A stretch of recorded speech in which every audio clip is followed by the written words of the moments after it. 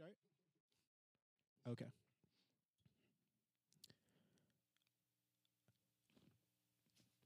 Hi, everyone. It's me, Nick.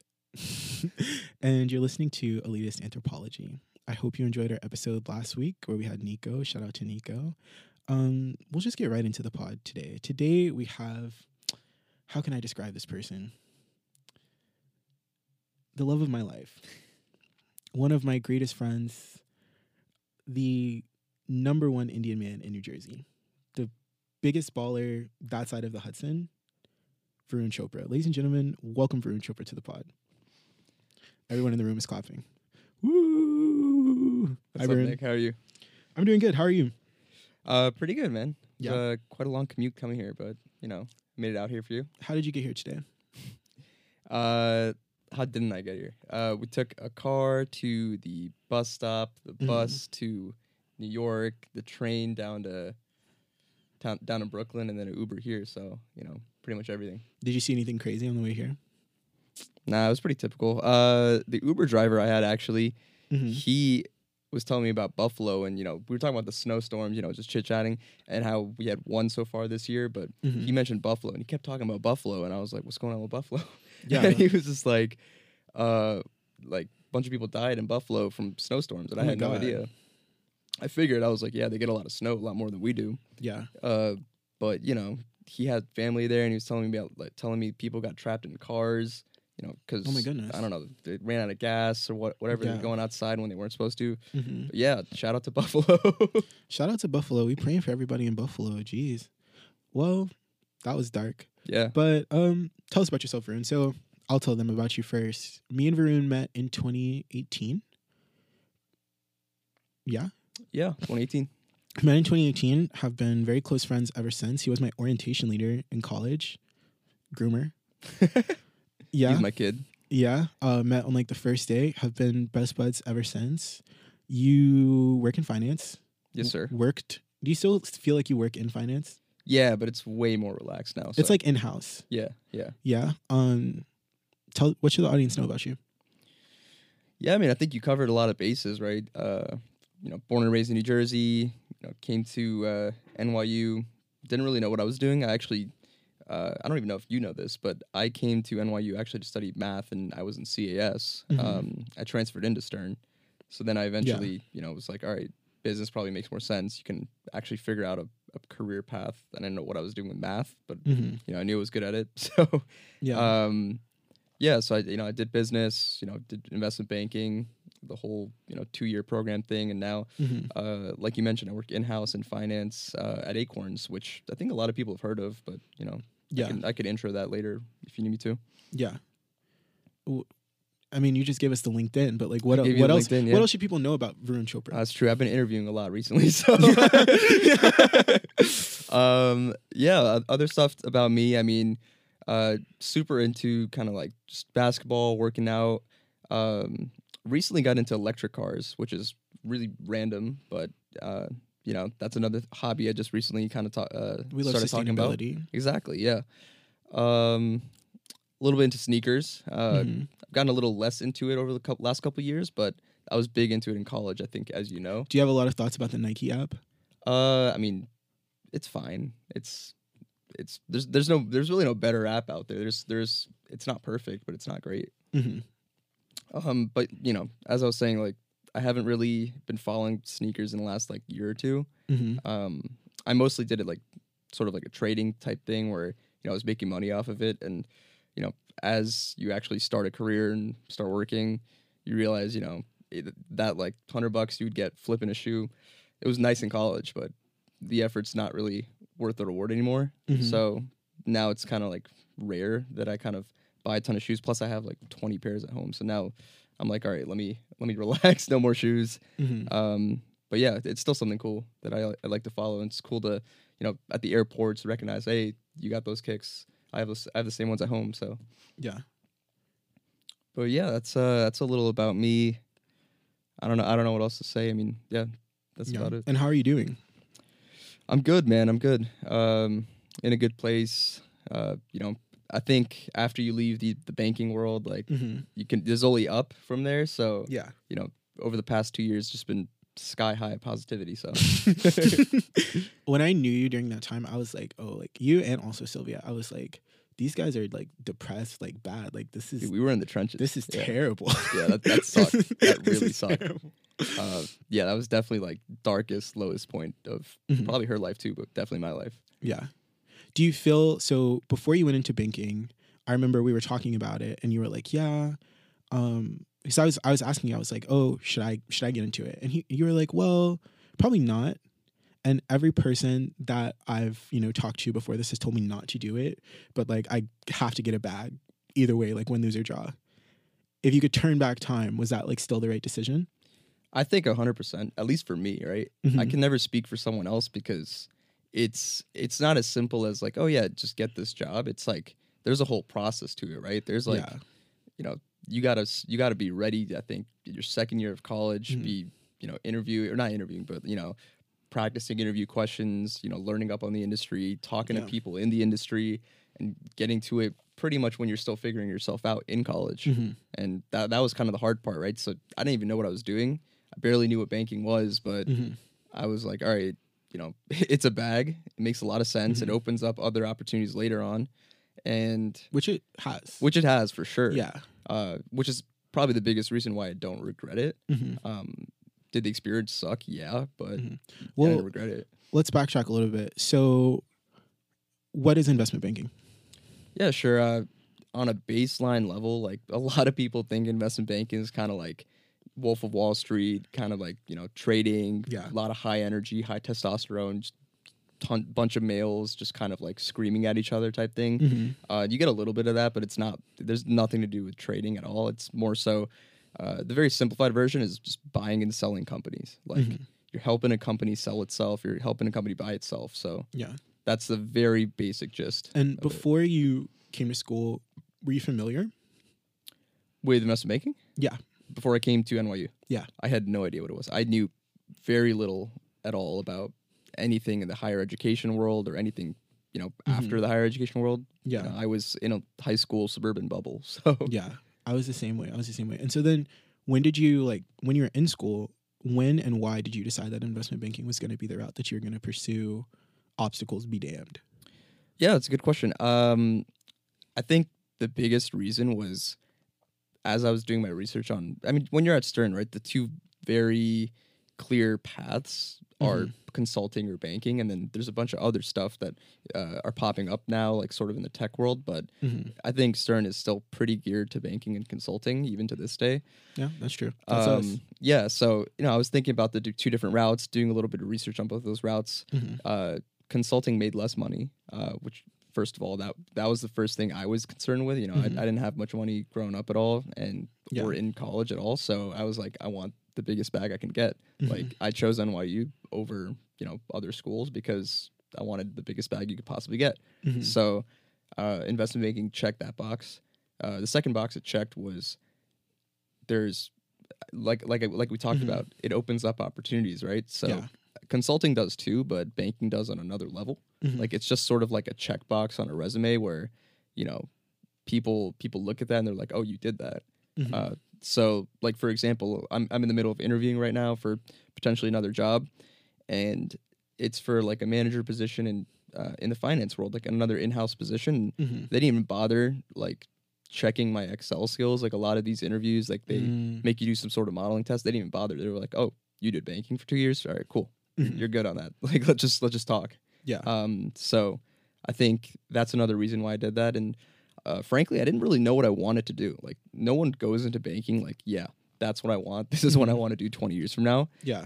So it was another kind of like 2-year experience where after the 4 years of college, you're like, all right, I have another 2 years to really figure myself out, figure out what I want to do. It just buys me time while I'm making money and I'm getting good experience. So it was kind of a no-brainer in that regard. Yeah. At least for me, because I just didn't know what I wanted to do. Yeah. And then the actual experience of it. So the investment banking world, I think, is really, really interesting, just in the sense that it's like you sort of start to understand, like, sort of like how do all the markets move? How does the world sort of work? So how did working in banking affect the way that you just sort of viewed class? Yeah, it's a good question. So, we could backtrack to, I guess, high school, then college. Because, my views on class just differed so greatly depending on how old I was, right? So I was, 16 years old, kind of just figuring myself out in high school, not really having an understanding of class because, it's a suburb in New Jersey. I don't think there was that much differential. I could be wrong. Like to this day, I could be wrong. I don't think there was much differential. I felt the same way. I'm from a suburb of Dallas, and I think what it is that in the suburbs, class is coded in a way to make everyone look and feel equal, even if they aren't. Yeah. So it's like all the houses in your subdivision kind of look the same. Yeah. Even if there could be a person in one who has a lot of money and one who's in another who doesn't. Yeah. Whereas like it's much easier to tell in like New York, your apartment is this big versus your apartment is that big. Yeah, absolutely. So, like I said, thinking through high school, didn't think too much of it. I didn't think, I'm rich or I'm poor. I just average, I guess. Yeah. Then actually the first day I stepped into my dorm in NYU as a freshman, it clicked. Really? Because what's the reputation of NYU? It's like the rich kid school, right? That's where celebrities send their kids. Go have fun for 4 years. I'll buy my way in, right? No, I was literally telling my other friend that I was like, we did NYU all wrong. The only people that we know are normal. We only know, know people like us. Like we should know someone with a PJ by now. No, that's crazy. Because I was the same way, right? I think most of my friends were pretty normal. Yeah. But let me backtrack, right? The first day I walked in, right? Nothing crazy. I meet my roommates. I meet my suite mates. But my roommate specifically, quiet Mexican guy. He didn't really speak much to me over the summer because how you find out a couple months before. We spoke a couple times. Like he was like, "Yeah, I'll bring the microwave or whatever. I'll bring the fridge." Like that's about it. And I tried having conversation a couple times, but I don't know. He seemed just pretty quiet, and I was like, "That's fine. It's not a bad thing." So I walk in. He's already moved in, which is cool. And I open the closet. He has like 10 shirts hung up. I'm like, damn, I got 2/3 of the closet for myself. That's great.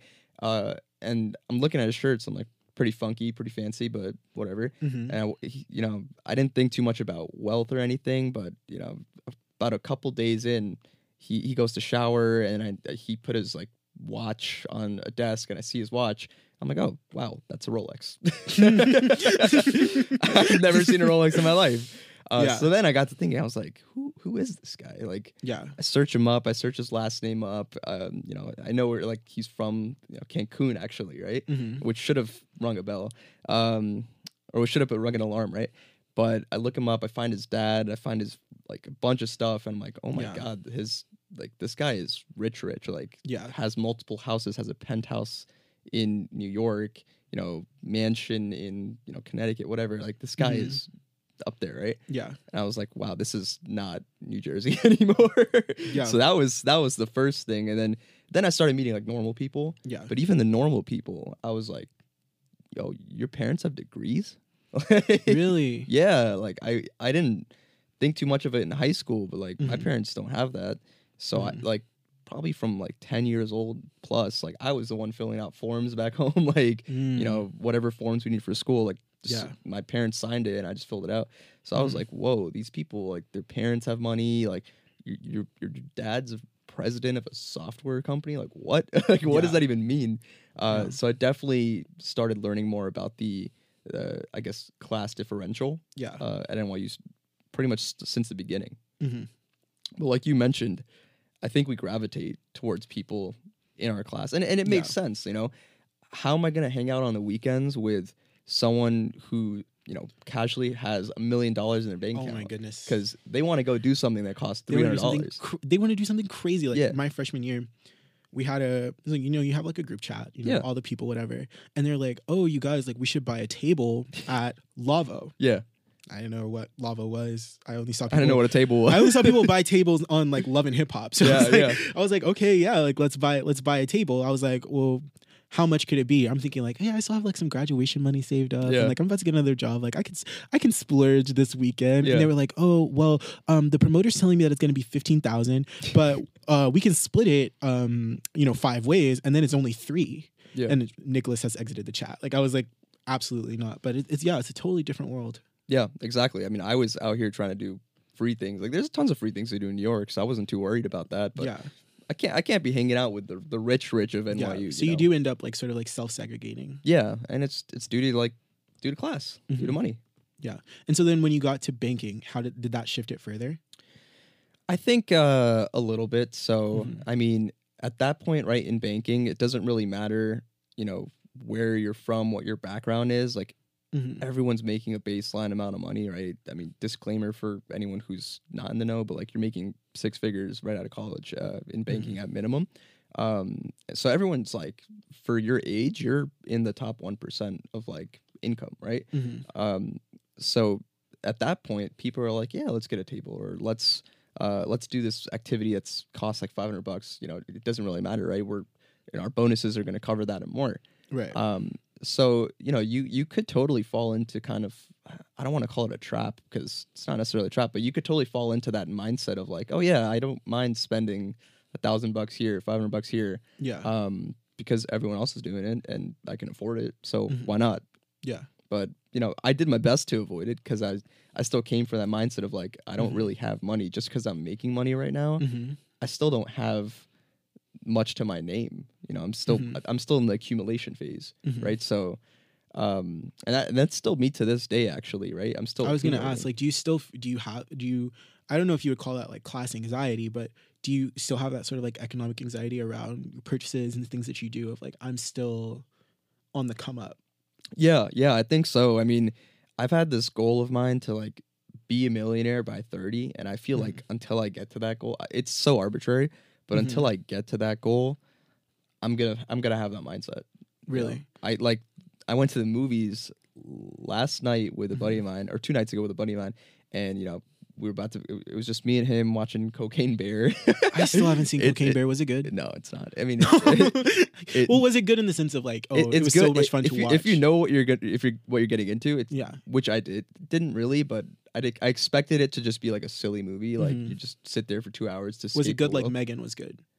Kind of, yeah. Like it was something I would probably never watch again, but it's something sort of like, it's quirky, it's stupid, it's like it's a bear that does cocaine and goes around killing people. Like you're getting what you're expecting. Yeah. So, in that sense, it's good, but like it's not a good movie. I see. But where was I going with this, right? So like we went to buy tickets, right? We went to buy tickets, and it was like, I don't know, $35 for 2 tickets on the AMC website. And I was like, hold up, like I think my company does a little discount. And yo, we paid $25 for the 2 tickets. It took me an extra minute. It wasn't a big deal, but like I still have that sort of like conscious thinking of like, oh well, I can get the same good for whatever, like 25% off. So let me do that. And I think that's a good mindset to have generally. I mean, some people kind of go OD with it, with like coupon clipping or whatever. I don't do all that, but I think if it's minimal effort and you know I could save a certain amount of money, I'll almost always take that option. And why is a million by 30? Where did that come from? Why does that exist? It's a good question. I don't know exactly where it came from. I think you know where it came from. This kind of This kind of goes into like my background of being Indian, kind of. But whenever you're at like a party, like family party, whatever, you know, bunch of Indians, aunts and uncles, you know, whatever, they come up to you when you're probably like 16 to 18 plus and just start asking you like the M word, like, you know, when are you getting married? Like, oh really? Yeah. And they don't like, they're obviously not like expecting you to get married at 18, but they're like, oh, you're kind of an adult now, like it's time, like, you know, I get you're getting up there. You're getting up there in age, right? You're going to college soon and you're going to graduate at 22. You know, after that, you're set, right? There's nothing else to do but get married, at least in their eyes, right? So in my eyes, I was like, let me flip the M word, right? So I don't want to get married at like 40, right? But like 30 is a pretty normal age. Yeah. 22, 25 was pretty young to me. So I was like, let me see if I can become a millionaire by 30 and then I'll consider marriage. And I thought that was a great way to kind of shut them up because that was my response to them. I was just like, you know, I'm not getting married till I'm a millionaire. And then in most people's heads, they're like, oh, he's never getting married. Like it's going to, you know, being a millionaire is like a big thing, right? Like you might not ever be a millionaire if you're like in suburban New Jersey, you're thinking from that perspective, and then they give up and they're like, all right, whatever, let's move on to the next kid. So that stopped them and it still stops them to this day. And I did the math too. It wasn't just kind of like a crazy number by 30. It was like, it's reasonable. Like it'll take some cost cutting and making certain money here and there, but it's doable by 30. And but it's still a goal. It's not like I'm gonna cruise into it. So that's kind of why I chose that number and that age. I think that brings me to something that I thought was so interesting. So before I had moved to New York, I really did not know any Indian people, like at all. Okay. I had one friend who was Bangladeshi, and that was That's close. Yeah, no, but I'm like, I'll tell people sometime, like my one Indian friend growing up was from Bangladesh. Yeah. Then I moved here and I found out that New Jersey is like Indian HQ in America. Yes, it's up there for sure. I had no idea that this was this is the place. So can you just talk to me about like what is that like growing up like in a diaspora, but like also being like in Indian America? Yeah, dude, it's weird, man. Honestly, it's really weird. So I mentioned this to you. I think I texted this to you like a few weeks ago. I started watching this show called Never Have I Ever by Mindy Kaling, and it really encapsulates like the Indian American, I guess, feeling growing up. So pretty much, I'd say you kind of group Indians into like a couple different subdivisions, I guess, right? So there's like the Indians like that straight up are from India, right? That's one whole section of Indians, right? Then there's like the Indian Americans that are really in tune with their culture. So those are like, they're American. They get things around here. They're hip, but they're still very like Indian focused. Like, they want their kids to like have the same values instilled into them. Like they care about, praying or whatever Indians be doing like on a daily, weekly basis. And then there's like the Indians that sort of are more on the American side that kind of like, they don't really care as much. Like they'll respect the culture, but they don't really care too much. Like they're more American than they are Indian. And then all the way on the right side of the spectrum is like the fully whitewashed Indians where like they know nothing. And honestly, I'm probably in between the last two things I said, right? So I respect the culture. Like I get, that's what my parents believe in, right? That's what they've been brought up in. And to an extent, that was sort of my identity at probably when I was younger. But as I got older, especially when I got to college, I was just like, this isn't me. Yeah. No offense or anything, but I just don't believe in any of it. It's just not something that is part of really my true identity. So I've strayed again, not against the culture, but I've strayed towards other things, just sort of being more of an American who happens to have Indian descent. Yeah. Right. So like when someone asks me where you're from, I say New Jersey. Right. Like, and then, obviously what they're getting at is where you're from, right? And they always have to ask that follow up. And then I'm like, oh yeah, my parents are from India. Like I always emphasize that my parents are from India. Does that create like strain in your relationships, like within your family or within your community?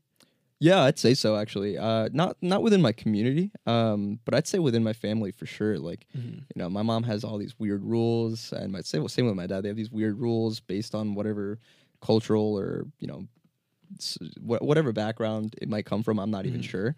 And I'm just like, that doesn't make sense. Like, they had this weird rule when we were younger. You can't clip your nails at night. And really? Yeah, dude, I was just like, why? Like, I respect your rule and I won't do it, but can you explain to me why? Like, what is the, spiritual reason? And they never had a reason for it. So I think that also contributed to me being like, well, I don't really care for it. If you gave me like, even if it was made up, like some sort of like BS kind of thing where it has something to do with like some certain god or something, I would have believed it for longer. But certain things like that, it just didn't click with me. Like no eating meat on Tuesdays. Why? Why can't I eat meat today? Yeah. And they're like, you just can't. So we live in a society. Yeah, we live in a society. So those types of things, I just didn't click with me. So in college, I never followed any of that stuff. I come back home, right, after the pandemic. I'm living with my parents again. And, Tuesdays, nobody in my house is eating meat. Not my brother, not my sister, no one. And I'm right there, cooking up eggs, cooking up chicken. Yeah. My mom's freaking out. And I'm just like, I'm sorry, Mom. Like, if you're not going to let me eat what I want to eat here, like, I will go outside and, like, get Chipotle or something. So that's not going to stop me. So, and it's not meaning to be disrespectful. I just I just don't understand the reasoning behind this restriction. And so what has that been like coming to live with your parents again? So you were in college, then you lived in the city for a little while, and then pandemic, after your lease ended, you go back home. Yeah. What has it been like living with your parents now as like an adult man? Oh yeah, it's different, man. I mean, honestly, like all my high school friends still live with their parents. Like some of them haven't even gone to lived in a dorm setting or anything like that. Like so they commuted to college. Yeah.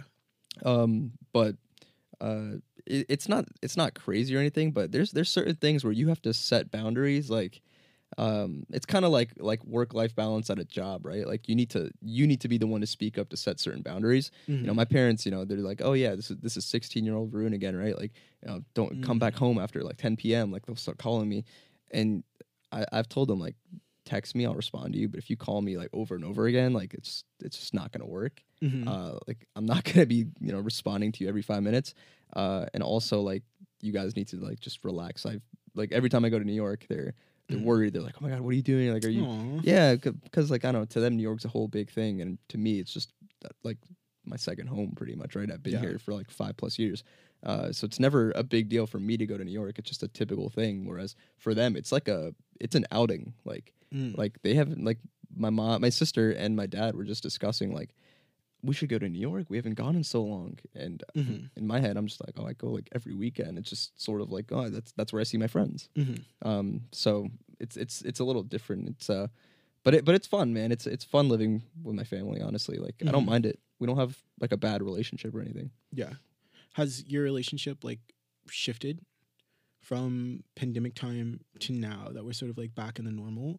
Because I know like a lot of people, myself included, whenever I went back home during the pandemic, because we were in a bubble, it was a much tighter family unit than it had ever been. Yeah. In the last like 10 years. Yeah. Whereas like now, like me and my mom, we went from seeing each other every single day, basically nonstop for 11 months or whatever.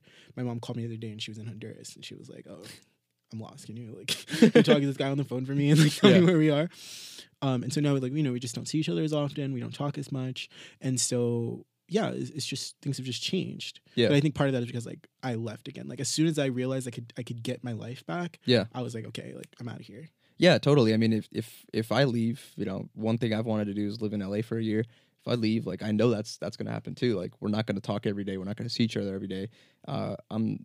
And no offense, I'm not going to be calling them every day. It's just like, you get busy with life and you're doing things. And like, let's say I'm in LA, you're exploring a city where you're not as familiar with. So you're going to be just constantly doing things. And, the last thing on your mind is like, oh, let me just make sure to call my parents every single day. Like, I'll talk to you, probably a couple times a week. But, I think that's pretty normal. Yeah. Wow. Very fascinating. Yeah. I want to talk about cars. Let's talk about cars. No pro, but let's do it. I don't know, like he says no pro, like so obviously people in New York don't drive. So when I was in school, didn't really know anybody that had maybe I knew one person that had actually I had one friend whose boyfriend had a car. Okay. And every once in a while we would like end up there. Yeah.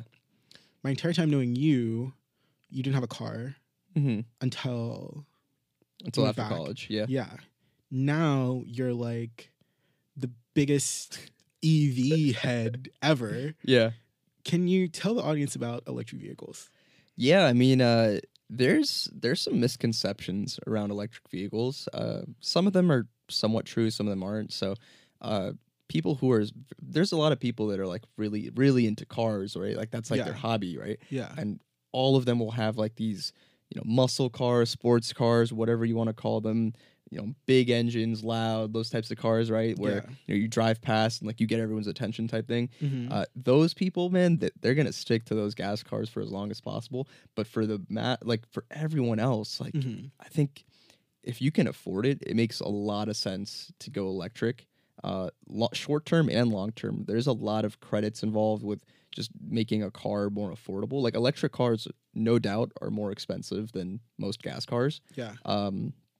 There's cheap options out there, but for the most part, electric cars are pretty expensive. But there's credits, man. Like the government's doing like $7,500 off. It's like a tax credit, so that's if your car is let's call it $50K, right?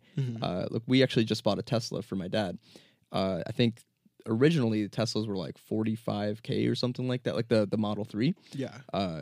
They just recently reduced their price. Let's call it to, I don't know, 42 something, right? Yeah. There's the $7,500 tax credit. Then there's another credit, at least in New Jersey, where you get $4,000 off the purchase of an electric car. So that's like almost $12,000 off a car. Plus, there's no sales tax in New Jersey when you buy electric, right? When you buy a $30,000 gas car, like anywhere, you're paying like $3,000 just in taxes, right? Straight to the government. But you don't pay that when you buy electric in New Jersey. So I think New Jersey is probably one of the top states to buy an electric car. I can't speak for New York. I haven't done the research in New York. But I know New Jersey and California are up there. It just makes a lot of sense. You're driving a lot anyway. You're never going to pay gas anymore. Most people think you got to charge at these electric stations. Yeah, how do you charge it? Do you charge it at home? Is there, in my mind, I imagine that there's just like a big, like clown-sized plug in the wall. Yeah, and you're like, oh, got to plug in my car. And plug it in. You're not wrong, honestly. It's so a lot of people think, right? You go to like a gas station, like that's where you get your fuel for a gas car. A lot of people think actually you go to these electric stations and you fuel your electric car, and that's not wrong. You do that in a pinch, but that should never ever be your like main source of fuel. That's only if you're in a pinch, you're about to run out of fuel, or you're on a road trip. I think that's it. Like I don't really go to the electric stations. For the most part, you're charging at home, and you literally could charge in like the normal outlet you charge your iPhone in, like the 110 outlet, but you're gonna get really slow speeds. So what most people should do is you level up, right? That's called like a level 1 charger. Most people need the level 2, which is what we did. We installed a 240 volt charger, which is, it's not the clown plug charger or anything like that, but it's a bigger, more powerful charger. Okay. It looks pretty similar to the 110 volt, honestly, just a little bigger. And you plug in your car there, and it charges from pretty much 0 to 100 like in 8 hours, like overnight, right? Yeah. So you drive for a week, overnight one night, like let's call it a Sunday night. So the charge lasts all week. I mean, it depends how much you're driving, right? Yeah, but like it's just like for a normal. I'm running. I'm going to the work. I'm going to the gym. I'm just doing normal stuff. For me, where I don't drive much because I work from home, I could have a charge last like a month. If it depends on where I'm driving, right? But if I'm only going to the gym or supermarket, because the range in like a typical EV is like 250 miles. So getting a lot of range. But in general, like if you're commuting to work, let's call it 10, 20 miles, like it'll probably last you a week. And then you just charge it up one night, you wake up and bam, it's back at 100. And you could do that every night if you want to, like you charge your iPhone. But that's another thing that people don't think about, like the 5-10 minutes you're spending at the gas station every week, like it's not much, but it adds up, and you're never doing that anymore ever again. You're just plugging your car in, just like you're plugging. And your so, iPhone what in. was your what converted you into an EV head? Two things. I mean, one, obviously the sustainability aspect. I think that's awesome. We love sustainability on the pod. Yeah, I mean, there's one minor issue with it, with the sustainability. People call out that it takes a lot of resources to mine the batteries. Yes, it does. Yes, it does. Right? It does. Yeah. But long term, it kind of pays for itself versus just constantly using fossil fuels. So you can't compare like year zero of an electric vehicle to year zero of a gas car. You have to think about the life of the car. Yeah. The life of a car, it obviously is much more sustainable than a gas car. So that's one thing. The second thing is, like I mentioned, the sort of price to value ratio, like net price right now for a Tesla, like the Model 3, like what we got my dad's for is like 30 to 35K, which is crazy because people were paying 50 to 60K for the same car not even a year ago. Yeah. So like it just makes so much sense. So I don't think it's for everyone. Like if you're working from home and barely driving, maybe it still makes sense to have a gas car. Yeah. Because you're not using much fuel. Electric cars really pay for themselves if you're someone that's driving a lot, commuting. I think that's probably the perfect time to have one. And so Well, two things. The first thing is like I feel like a lot of people don't know that, and I only learned this because I took like a class in school on energy and how it all works. Is that like there was a time in the 20th century, there are some people that are still alive that can remember this, where gas cars and electric cars were like 1-to-1 on the road. Electric cars were very common. Or somewhere in like the mid 20th century, oil companies realized that like gas is going to be the main use of petroleum in America, and they start being like, basically, fuck that shit. At any turn that we can fight the electric car companies and make gas the primary use, that's what we're going to do. And so like imagine Chevron, BP, we all know all the bad stuff that they do everywhere in the world today to keep gas in the game. Imagine what they would have done at the beginning when it was the turning point of deciding whether their product was going to be 100% essential and necessary to the function of modern life or not. And there's a really good documentary, I forget the name of it, where basically in the early 2000s even, California was going to implement this regulation to make it so that every car dealership had to sell a certain amount of electric cars. Okay. So that a certain percent of your revenue had to come from the sale of electric cars, which obviously is going to push gas cars off the lot. Yeah. The oil company in California said, absolutely not. They fought it from the bottom all the way to the top. And there's a really iconic clip of there's a regulatory board that was going to decide this in California. California's government is run a lot off of these like regulatory councils. Okay. And they get to the thing. Clearly the board had already made their decision, but there's like all these environmentalists and activists that are there saying like, you know, we need electric cars on the road. Like we need to do this. Like we need to make this happen. They did like 8 hours worth of testimony. A guy who worked for one of these like dummy organizations for the oil companies comes up and it's like, you know, these people today, they said a lot, but they're all wrong. And the guy on the board is like, yeah, for real. And the whole thing just dies. And even at GM for a while, they had an electric car division in the early 2000s. They did this whole pilot. They ended up selling like 5,000. People were driving them. People were loving them because I think EVs just as a product have like a cult. They have a cult around them. For sure. But even the people within the organization, the people that worked inside of the gas car parts of the organization were like, we're not going to be cannibalized. It was a total like Kodak film camera situation. They bodied the EV industry, right? Exactly. Yeah. So they like pushed out that department and got it shut down. So I think it's interesting now that there is a sort of like a culture war around it of like, you know, I want to drive a real car. Like, you know, I want to really be out here. Well, that's still a thing, dude, for sure. Yeah, but it's like there was a time before when this has always been a part of like how people drive. This has always been an option. It's not really even new technology that exists to a certain extent. But I think it's more viable now, right? The electric cars that were built way back then, I mean, I don't like you couldn't charge the battery fast. So like like the modern day, like really nice, like $50,000 roughly SUVs, right? Yeah. Electric cars, you can charge from like 20 to 80% in like 15 to 20 minutes. Like that's like mimicking, or it's getting close to like how much time you'd spend at a gas station. Yeah. And that's what you need for like mainstream adoption. You need fast charging, and you need charging available like anywhere, like a gas station, right? You're not worried when you're on a road trip and you're driving a gas car and like, you know, you're like, oh, I'm almost at E. Like, I'll probably find a gas station within 10 minutes. Yeah. Whereas electric cars, you got to plan it. Like, I've done a road trip to DC and back in an electric car.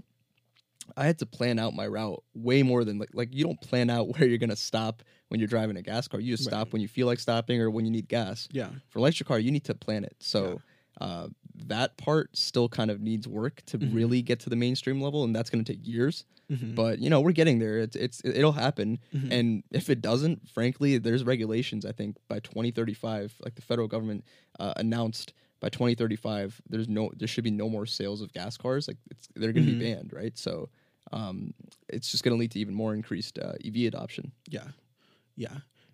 How much do you pay when you charge your car at a gas station? It's a good question, right? It depends where you are, but I'll speak to, you know, probably the tri-state area generally. Yeah. It used to be crazy, right? You heard the gas prices in the news all the time. Now they've died down, right? They're back to normal. It's like $3 to $3.50 a gallon roughly, right? So you might pay like $40 or so to fill up like a car or an SUV. So yeah. And then how much do you pay if you're charging? So that's sort of like really variable. Like if you're charging at a EV station, you might be paying like $30 or so. Yeah. So it's not much savings at this point. Mhm. It was when gas prices were really high, but Yeah. the real savings are when you're charging at home, which you should be like 99% of the time. Yeah. It's your electricity bill, right? Mhm. I haven't really checked ours since we got the EVs, but I don't think it's probably marginally increased. And now you have 2 or 3. We have 2. Mhm. So we bought the Tesla Model 3 and we bought a Chevy Bolt. Yeah. Very interesting. Very interesting. And so then, like, when it comes to brands, I feel like people, when they think of electric cars, they think of Tesla. Yeah. That's like the sort of... It's Apple. It's the Apple. It's Yeah. like the gold standard, or at least the one that's like the most known. Yeah. But like, what are the other players in the market that it's like, these people are also making really good cars? So, I mean, I've driven a few. I've owned a few. I'd say there's a couple contenders. Like, I'd say honestly, Tesla is it's Apple for a reason, right? It's just that damn good. Like, their software is really nice. The feel is really nice. It feels premium, and it's affordable. But I think other players that should still get some love are probably, like, price aside, because Tesla just recently crushed the competition with prices because they can they have way higher margins. They just have volume. Yeah, no, their margins are so much higher than all the other manufacturers because they've been in the game for longer, right? Yeah. So they've maximized kind of how they can make profits. So they cut their prices so low now to where it doesn't make sense to, like, financially to buy almost any other EV besides a Tesla. Unless, like, you just hate Elon or you hate Tesla or you just don't like the look or you want it to be different. Like, but financially speaking, it makes no sense to get anything besides a Tesla. But other really good cars in the game are Ford. Ford's been killing it, right? If you're an SUV person, like, they have the Mach-E, so that's their take on the Mustang, but sort of SUV version and electric version. I've driven that. It's a beautiful car on the outside. It's really fun to drive. Their software is pretty good. Again, nothing compares to Tesla, but it's pretty good. Yeah. Kia has been really good too. So Kia is a surprise player because I feel like it's been a pretty bad. It's had a bad reputation as a gas car brand. You think so? I think so. Yeah. I mean, when you think of branding and sort of the images behind cars, you have to put aside your feelings on the gas cars versus the electric cars because they're different, man. Toyota is known to be reliable. It'll take you 200,000 miles. Yeah. They're a no name in the electric world. Really? Like, nobody knows Toyota. Nobody talks about Toyota. Toyota, frankly, does not really even make many electric. I think they make like one car and it had like a ton of defects. Same with Honda. So like the two reliable gas cars are just not a thing in the EV world. So Kia, I think, is not a great gas car brand. Recently they've come up again, but historically, but electric car wise, they make a really good technology. They make really nice cars, and the price is not terrible. Like, I owned a Kia EV6, beautiful SUV, comparable to the Mustang Mach-E. I frankly liked it better than the Mach-E. It had better range. It was just more fun to drive personally, but I'd say those two are really good competitors to Tesla. And I think that, as they figure out ways to make their car either more affordable or they just make more money on their car, I think those will be more mainstream. They don't make any money actually off them. So Really? At least Ford announced. Are they selling them at cost? No, they're selling them actually below cost. So like they're actually losing money on these cars. Is it just they just want to break into the market? It's just like, I mean, I don't know the deep, kind of what's going on under the hood pretty much, but that's what they announced. Like, they don't make, they actually lose money on each car. So Ford actually raised prices for their Mach-E a couple months ago because they were like, hey, we don't make money on these, so we need to raise the prices by like 5,000. And people were like, okay, makes sense. And then Tesla's like, all right, here's my trap car. Like, I'm gonna cut costs by like 2,000. So now if you're a consumer, you're like, well, why would I pay 5,000 more for this when I could pay like even way less for the Tesla? Yeah. So it just makes no sense to get the Mach-E anymore. And I actually read a report recently about the EV6. When it was first announced last year, it was pretty hot. Like, if you wanted it, like, impossible to get. They were selling like hotcakes off the lot. And since the tax credit is no longer eligible for the EV6, their demand fell off a cliff.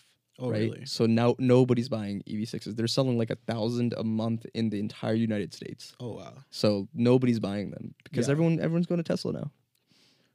Really, really, really. So then, how does having an electric car play into maintenance? That's a good question. That's actually one thing a lot of people are concerned about. A lot of people, like car enthusiasts specifically, like my father, who's a mechanic, he's always been like, I only want a car where I can fix everything, like, because he actually can. I think about that a lot. I mean, not so much with electric vehicles, but I really do not like non-tactile cars. I think that is so dangerous. I think it is such a bad idea. And I have a friend who has a Volvo. Okay. She's got a brand new, she got it last year. It was a brand new Volvo 2022, whatever. Yeah. And the screen was like, they would be driving and just black out. That's and crazy, so she would like, she took it to the shop or to the dealership. They're like, it was a lease. Okay, they're going to fix it. They give it back. Blacked out again, back at the dealership for 2 months, and like it was her first car. And so when I was in high school, I drove a junker, like a total piece of shit. It was a 2000 Ford Taurus. It wasn't a total piece of shit. I was very lucky to have a car when I was in high school, and my mom will get mad if I say that. I was very lucky to have a car that I could drive to take me to all the places I need to go. Yeah. But it was a 50-50 chance every time I turned the ignition, it was going to turn on. So I would get into accidents, whatever. But at some point, the insurance company was like, we will not give you any more money to fix this car because it's 15 years old. Yeah. So I just started going to the junkyard and like getting pieces for the car, and I would just pay my mechanic to like install it and like fix it and stuff. But I'm like, I can only do that because these are real parts. Right. And like I could just go and just find one. I can find a Camry from 2007 and put that light on it. I can find this engine piece here and I can put that on it. But when you're dealing with a car that's like a computer, not only do you have the problems of it just like not working, but it's like also like the fix is not just fix. And when it comes to maintenance, right, there's like with gas cars, there's oil changes, small things like that, where you constantly have to maintain the car for long-term performance. There's really no such thing for electric cars. There's no engine, right? It's just a battery. So there's nothing like small like that you have to worry about besides tires. Yeah. But the thing is, like, you can't do what you said, right? You can't go to a junkyard and get a computer part to fix it unless you really, really know what you're doing, which most people don't. Yeah. And frankly, most mechanics probably are not aware or don't care enough to learn about the electric vehicle world. So you have to go to Tesla or to Ford or wherever you bought the car and get it fixed, which costs way more money. So it's definitely something to consider. Like, you're going to be paying a lot. Well, long term, you're not going to pay as much in maintenance because there's less to maintain. Yeah. But when you do, maintain whatever you got to like fix, right? Like there's a computer part that blows out, that's going to cost more in the short term, right? Yeah. Like instead of like $100 here and there that you have to pay for your gas car, it might be like a $500 all of a sudden purchase that comes out of nowhere. But long term, it should still be less. It's because like the sort of like production route of those types of cars is so different. Yeah. And I think like maybe there's something to be said for the VCification of everything and of every industry, but I think you really feel it in the car industry because it's like you can't just go buy this part. It doesn't exist yet. The parts are made in conjunction of the car. We're trying to keep the costs down. We're trying to manage the input. Exactly. What's it called? Like we're using like the agile software methodology in the creation of these cars. That's right. And so that makes it so that when you go to the Tesla thing to fix, I guess it's not a carburetor, but to fix X, Y, and Z, it's like no, like we have to make this part now. Yeah, we actually had an issue with ours. Like we just bought it and we had an issue. It just bricked. Like my dad called me up and he was coming home from work, or he was trying to come home from work. He was like, "Hey, my car's not turning on. Like I can't access it." And I was like, "Oh, Dad, you're being silly. Turn on Bluetooth on your phone, and you'll because your phone opens the car, right?" Yeah, and just open the app. Just open the app. But then I was just like, all right, clearly it's not working after talking to him. So me and my brother, we drive to his work. We're trying it ourselves, and we're like, oh, it's not working. We call up Tesla support, and they're like, yeah, we can't even find your Tesla on the map. Like we don't like it's like offline. And we're like, what the hell's going on? We find out, it gets towed to the shop or to the Tesla location. They fix it after a few days. We find out the battery, like the small battery died. So not the main battery that's like effectively the engine that but it's like the battery that every car has, like the gas cars have. Yeah, that it just like was dysfunctional or something like that. So they had to go and fix it. But that's a problem we couldn't diagnose because my dad's a mechanic, but not for electric cars. Yeah. That's so like to me like that's the scary part of like of having such a high-tech car. I'm like, no, I want a Jeep Wrangler. Yeah, no, that's definitely a thing to think about. Like, And it's like you can't even. Can you push a Tesla? Like, can you put it in neutral and push it? Yeah, I think so. Why wouldn't you be able to? Like in that situation. Well, I wasn't there, but it got towed, so Mhm. someone had to move it. Yeah, yeah. Wow, very cool. Okay, now so Varun, Varun and I have this other friend. Her name is Sylvia. We have a Venn diagram that I keep updated. In the center of our Venn diagram is cheapskates. Okay. But I don't want to talk about being a cheapskate, but I do want to talk about financial planning. Yeah. Because I feel like for people that are our age, there's no real ethos or methodology that people really adopt. It's more of like an older man's game. So like, just like, how are you approaching planning for your financial future? And like, what matters to you? What doesn't matter to you? And what are you thinking of the market as we go into in a recession? Yeah. Reasonable minds disagree on that. Yeah, for sure.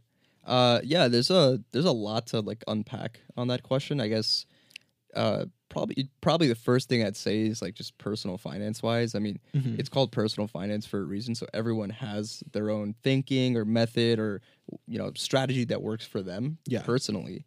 And I'm no different, right? I might do things that you might disagree with, or we might agree on things. But yeah, at the end of the day, it's your money, it's your finances. So you have to always kind of like think for yourself. Like there's so many minds and ideas out there that echo a bunch of the same things, but sometimes it just doesn't make sense, right?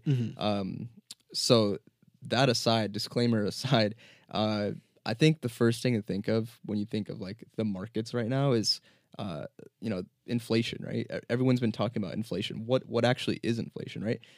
If anyone doesn't know, it's just sort of like the price of goods, like just the general cost of goods, like to live your day-to-day life. And everyone hears like, oh, it's been going up by 6%, 7%, 8%. It's expected to go back down to like normal levels of like 2% or so, 2 to 3%, by middle to end of the year, which is a good thing. Like that's what you want, and hopefully the government kind of ends up getting there. But that's a whole discussion aside. But anyway, everyone's been talking about this big, 6 to 7% number. Yeah. And if you're making $100,000 a year, and inflation's at 7%, and let's say you get a 3% salary bump, you actually lost money year over year, right? Yeah, real wages went down. Real wages went down, exactly.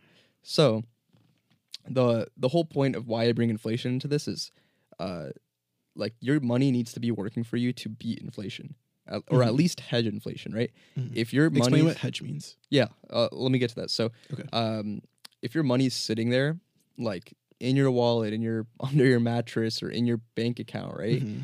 You're not making money off your money, right? It's just sitting there. If you have $20,000 in your bank account, it's $20,000 today. It's $20,000 a year from now. Whereas everything just went up 6% in price. So your $20,000 next year buys less than it does this year. Now it's 18,000. Sure, yeah, it's like 18,000 or something, right?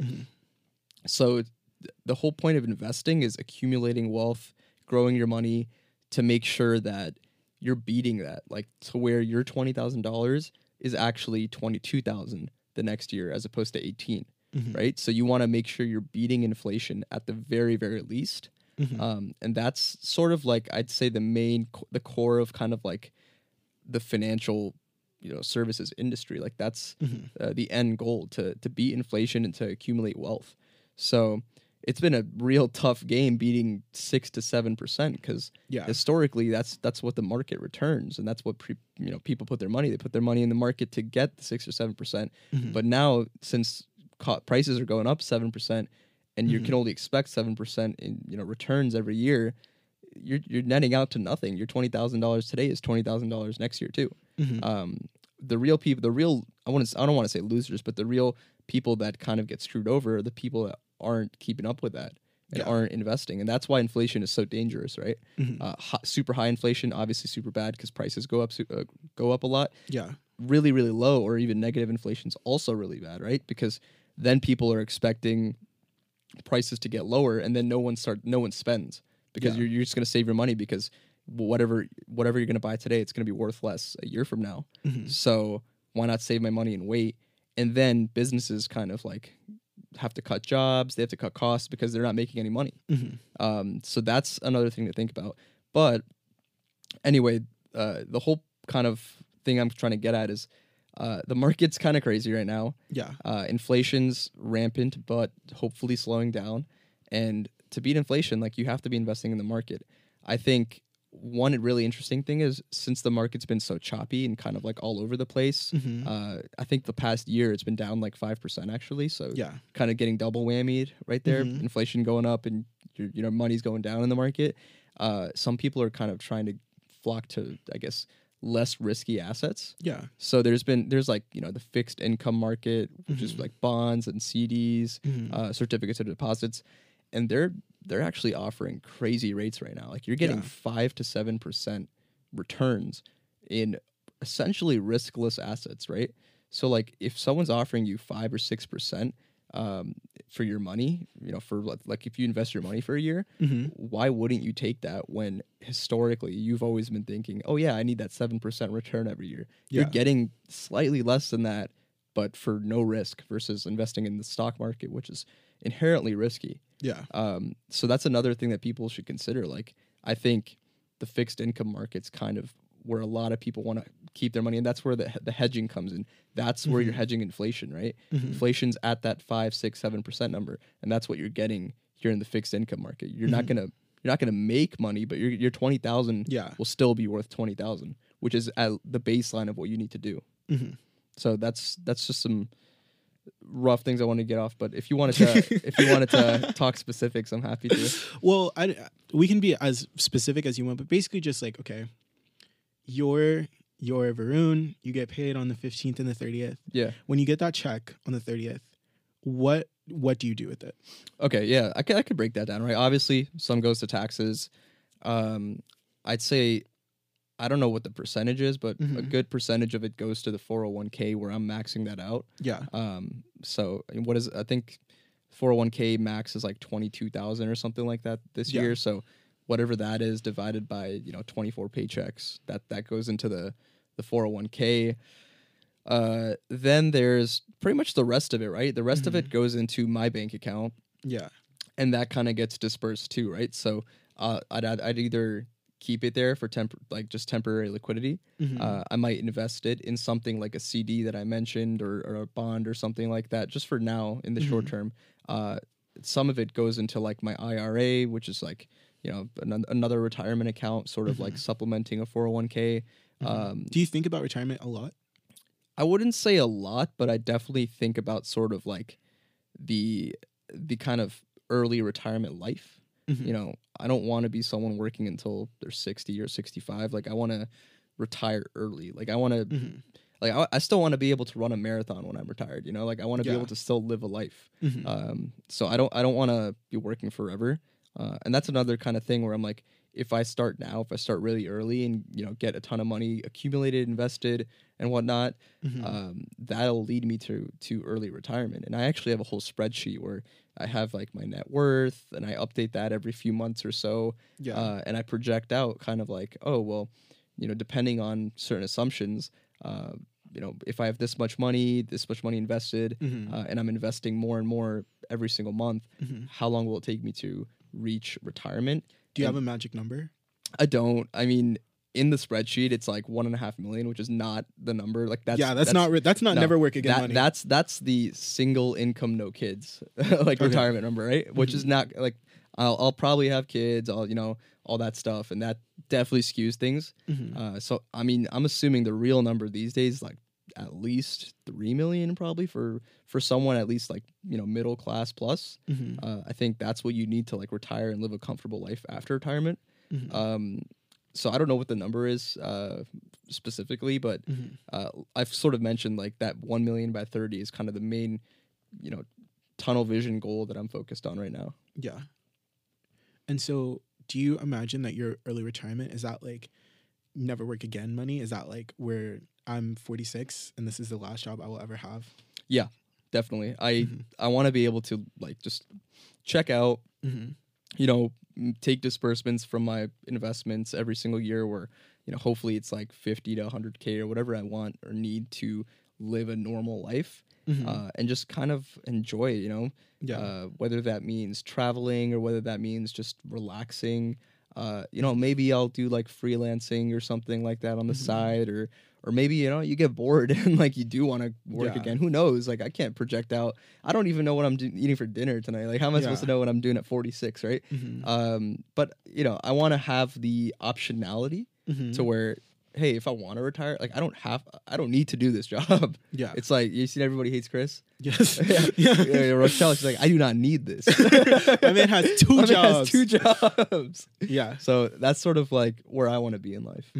And you've been looking for a job lately. Yeah. I think this is very interesting because you most accurately personify like the ideal job seeker in 2023. Like highly skilled in a profitable industry, like seeking work.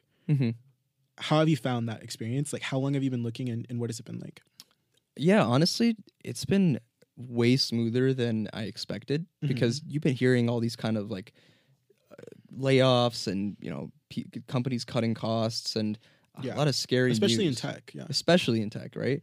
But the majority of the people getting laid off are like people either in non-essential functions, like, you know, HR or marketing or something like that, where you can cut heads and still operate a business. Yeah. Or software engineers, where you're sort of just like, these people are expensive, and you know all the stories of like, oh, I'm a software engineer, I work 10 hours a week and I make $300,000. Those people are getting cut. So it leads to, you know, more work for the other software engineers, to where like an organization is just it's cutting fat pretty much. Yeah. So I was definitely worried about that. So I've been looking, I think in January, I've pretty much finished my search now. It's March now. It's been 2 months. Now I'm just sort of in the decision phase. Yeah. But you know, like, I think as someone in the finance field, it's been a lot smoother. I'm not too worried about job security. There's, you know, every company needs someone in finance, right? Yeah. Like otherwise they're probably not going to be profitable. Like when something happens and it costs a lot of money or it just doesn't make sense, like you need the finance people to make sure like everyone's on the right track. But so I interviewed at a lot of companies, you know, did some research on a lot of industries. I'm not too worried about industry and where I go, whether it's, you know, tech related or elsewhere. It's more so like, does the role make sense? Is the work interesting? Is the team smart? Like that's another big thing. Like you don't want to limit yourself by being on a team of sort of people who may not be like high performers. You want to be on a team where these people are crazy smart and you can learn a ton from them. So that's another thing that I've been considering. So I haven't had difficulty, honestly, like with my personal job search, but I feel like I also come from a privileged background, and not the sense of like my upbringing, but the sense of my post high school career, right? Like, I was able to go to a top business school, was able to get a job in a, you know, highly valued industry. So those things contributed to me sort of being like people get weeded out, and I'm able to kind of stand above the rest because of those experiences. So that those two things kind of privilege me and make it easier for me to find a job. Whereas someone who might have gone to a state school, might have just sort of done, you know, a typical financial analyst type role after college, they might have a little bit more trouble. Yeah. Very fascinating. Very fascinating. All right. I want to talk about a lighter topic. What music have you been listening to lately?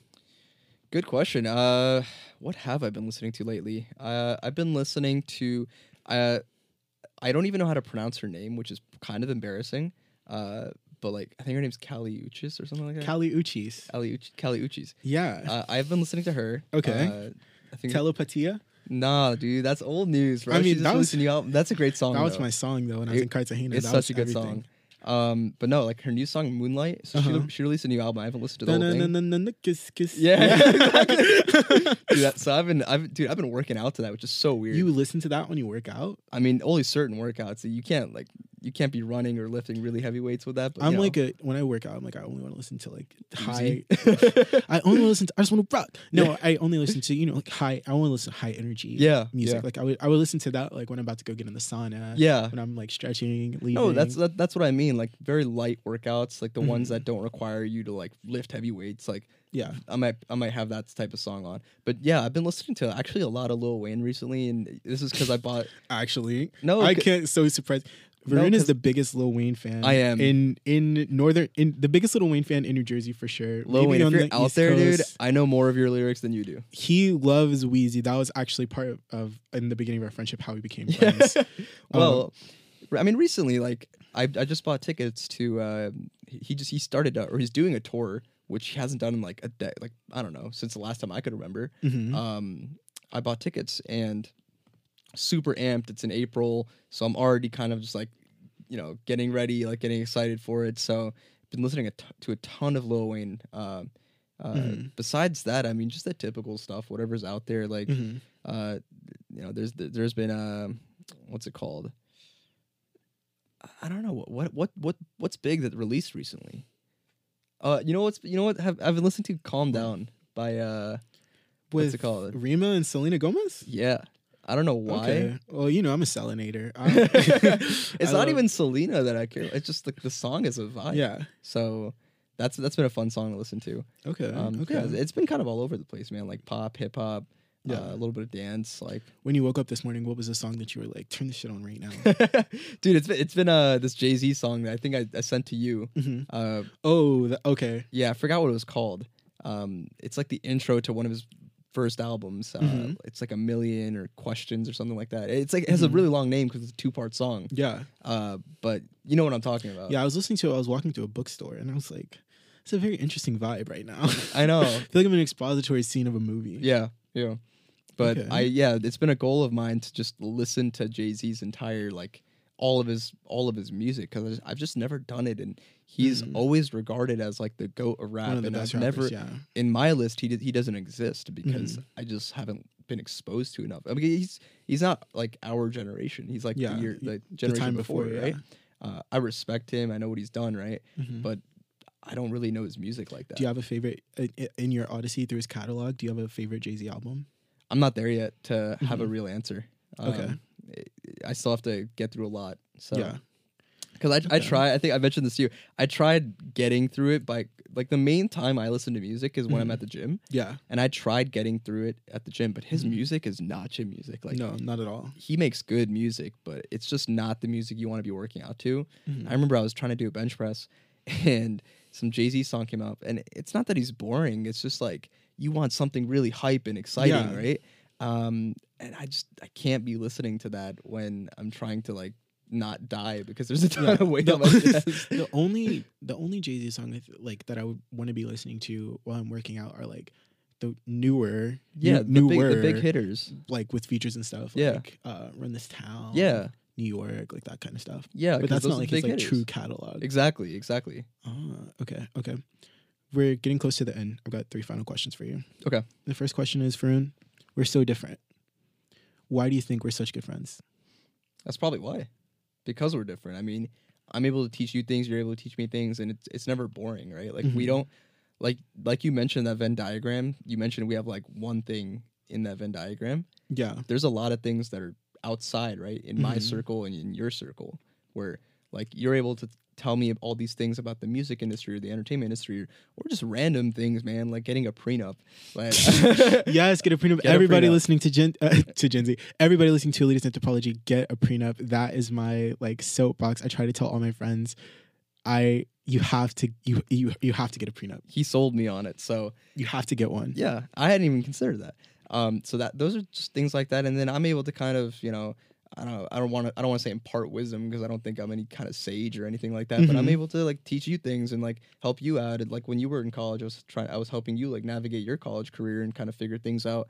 And just generally, and like I think some of the things that we are both aligned with are, you're obviously much more in tune and in the entertainment industry, whereas I'm more of like just a consumer that just enjoys it, but I also love hearing about the business aspect. So it's always a fun conversation we can have.